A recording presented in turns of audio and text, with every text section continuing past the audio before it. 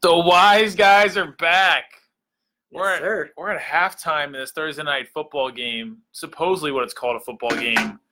It's the injury fest between the Pittsburgh Steelers and the Cleveland Browns. Cleveland is up 14-0.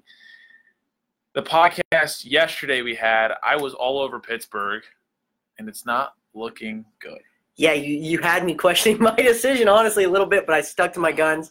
God. Browns -3. I love that, and I even love that more now because I think this is going to get worse in the second half. I've been trying to tell people that the Steelers, I know they're on a win streak. They've had a very fluky win streak. I know football can be very fluky, but they've relied on their defense heavily. Mason Rudolph is not the guy. Connor's not that great. Now Juju's out for the whole game with concussion. That's going to hurt.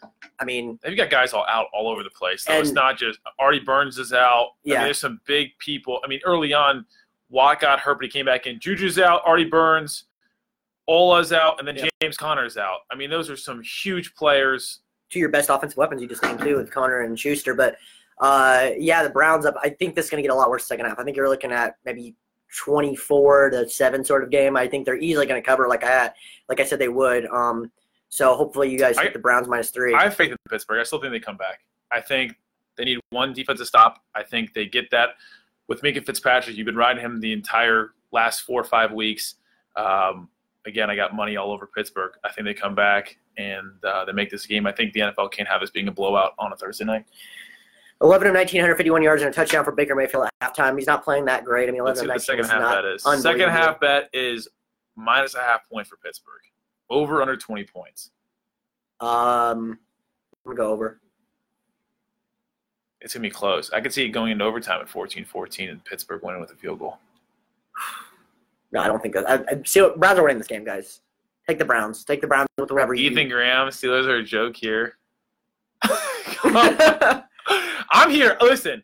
I don't care about Cleveland gets the ball the second half. We know this. We know that Pittsburgh's defense has stepped up other than 2 broken plays by the secondary. But you got to be able to score. I understand that. Do you think Cleveland's defense is locked down for the second half?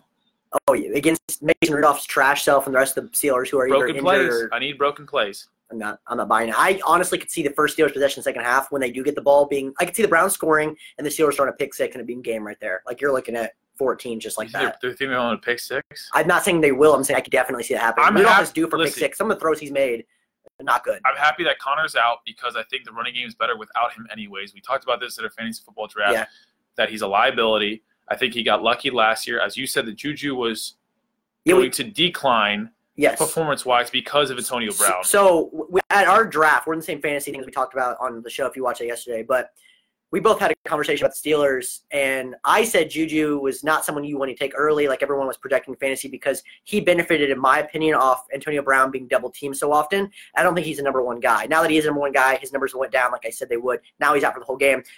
Bobby, on the other hand, was talking about not buying into James Conner. Yeah. Remember last year he kind of played the chip on his shoulder because he was. We also came out the team was loaded anyway. I think Antonio Brown and Juju also helped out the running game. Yeah. And the dink-off, dump-off passes that James Conner got and looked good on. I don't think he's a back that you can put back there and give him 15 to 22 carries and let him ride you because I don't think he's got that breakaway speed. Right. You weren't here in the very first quarter, but the first couple plays – he got tripped up, and if he got around Williams on the corner, he had nothing but green grass. And I'm like, if you just have the speed that Le'Veon Bell would have 2 years ago, he gets that, and then he's a 50-yard game, and it switches the whole game up, in my opinion. No, I agree. I don't like have a rooting interest. I don't care about either one of these teams. I really don't like Browns fans because I travel with them, and Baker fans are the worst. No offense, but to people who like the Browns and Baker. But I honestly want because the Steelers, I'm a Jags fan, so the Steelers are like ahead of us in the wild card hunt. So the Browns winning this game is actually more beneficial because they're behind us. So them winning is better, but I don't really care that much. I don't think either team's an actual threat. I think Pittsburgh, no matter what, is going to be a threat. I think if you're telling me the Jags had to play the Steelers, like say in the wild card or something, I would not be.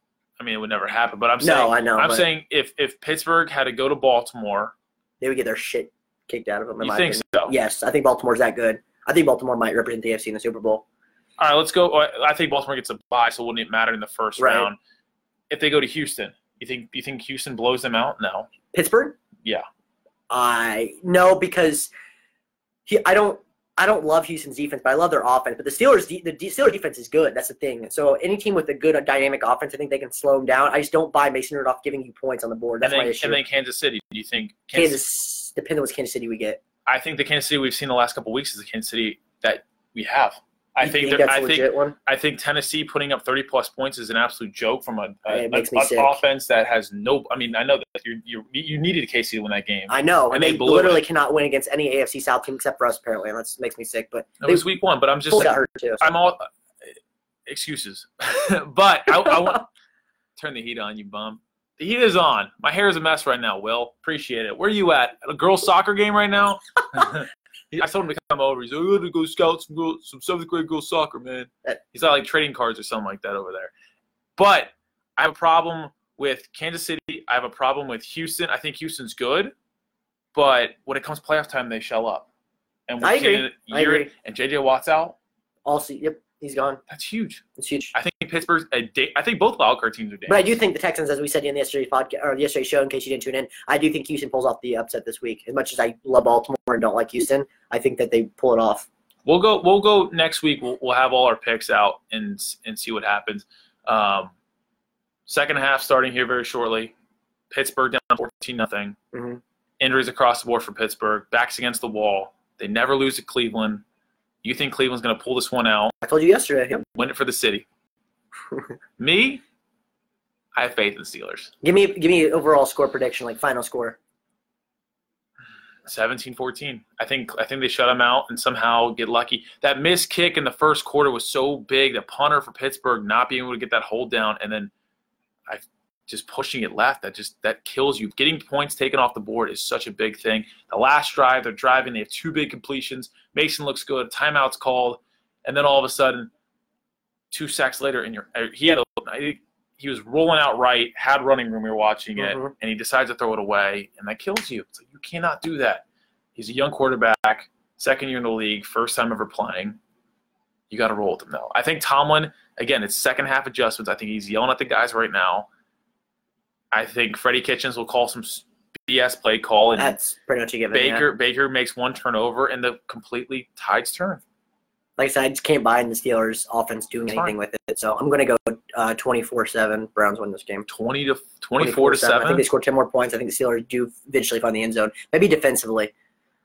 I don't know what I'm watching right now. We're watching the dogs in the dog pound. Oh, okay. All right, guys. Clever. We've been on for 7:41. If you missed yesterday's podcast, go to iTunes. Thank you for posting or SoundCloud. Yep. You can type in the J&B podcast. I'm going to switch the name over to the Wise Guys. Yeah. This is Nolan Harmon. What's up? I'm Bobby Levine. We'll be back next week. Later. Go Steelers.